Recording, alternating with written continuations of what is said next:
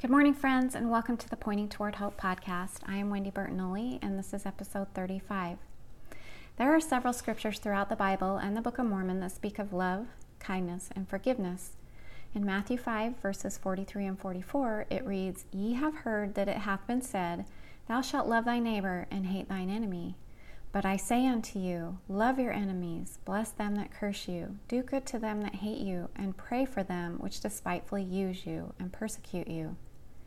In Moroni 7:47 we read, "But charity is the pure love of Christ, and it endureth forever. And whoso is found possessed of it at the last day, it shall be well with him." This is a principle that I feel like I talk about every week. To be kind, to love, and to have charity towards others, it is commanded of us that we not judge others. And yet, in our daily lives, there is judgment in every facet. Even in our places of worship, we find judgment. But it is not our place to judge. It is our place to be kind and love. I know that this is a difficult concept to digest, and yet, as much as we hear about love and kindness, we still seem to fail miserably when it comes to our judgment of others. And maybe that is why we have to be continually reminded that it is by learning to love and treat others with respect that we will become perfected in Him. In a talk given by Bonnie L. Oscarson in April 2014, she says, "The adversary would have us be critical or judgmental of one another. He wants us to concentrate on all our differences and compare ourselves to one another. To be sisters and brothers in Christ implies that there is an unbreakable bond between us. We take care of each other, watch out for each other, comfort each other, and are there for each other through thick and thin. The Lord has said, I say unto you, be one, and if ye are one, and if ye are not one, ye are not mine."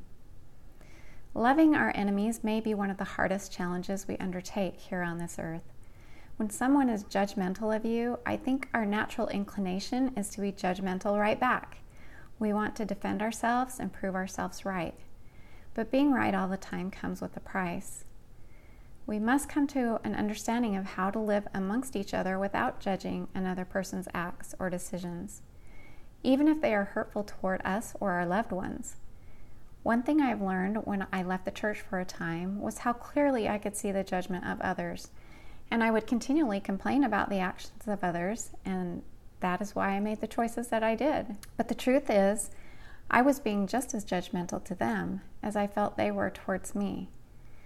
I have often said that I believe that one of the first questions that the Lord asks us when Judgment Day has come will be, how did you treat others? Working towards saying, I just loved them, is our true test.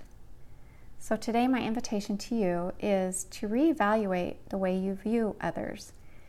Are you loving and forgiving towards all people? Or are you selective in who you choose to love? And if you answer yes to the second question, which I think is probable for all of us, then we all have a lot of work to do. Today, choose to love. So that was the end of my pre-recorded podcasts from back in April. I'm looking forward to the next episode where I will share with you kind of what happened over the next few months after that and describe a little bit of what it's like to be moving toward a manic episode with bipolar. So I hope you'll join me in that session and have a great weekend. I'll see you then.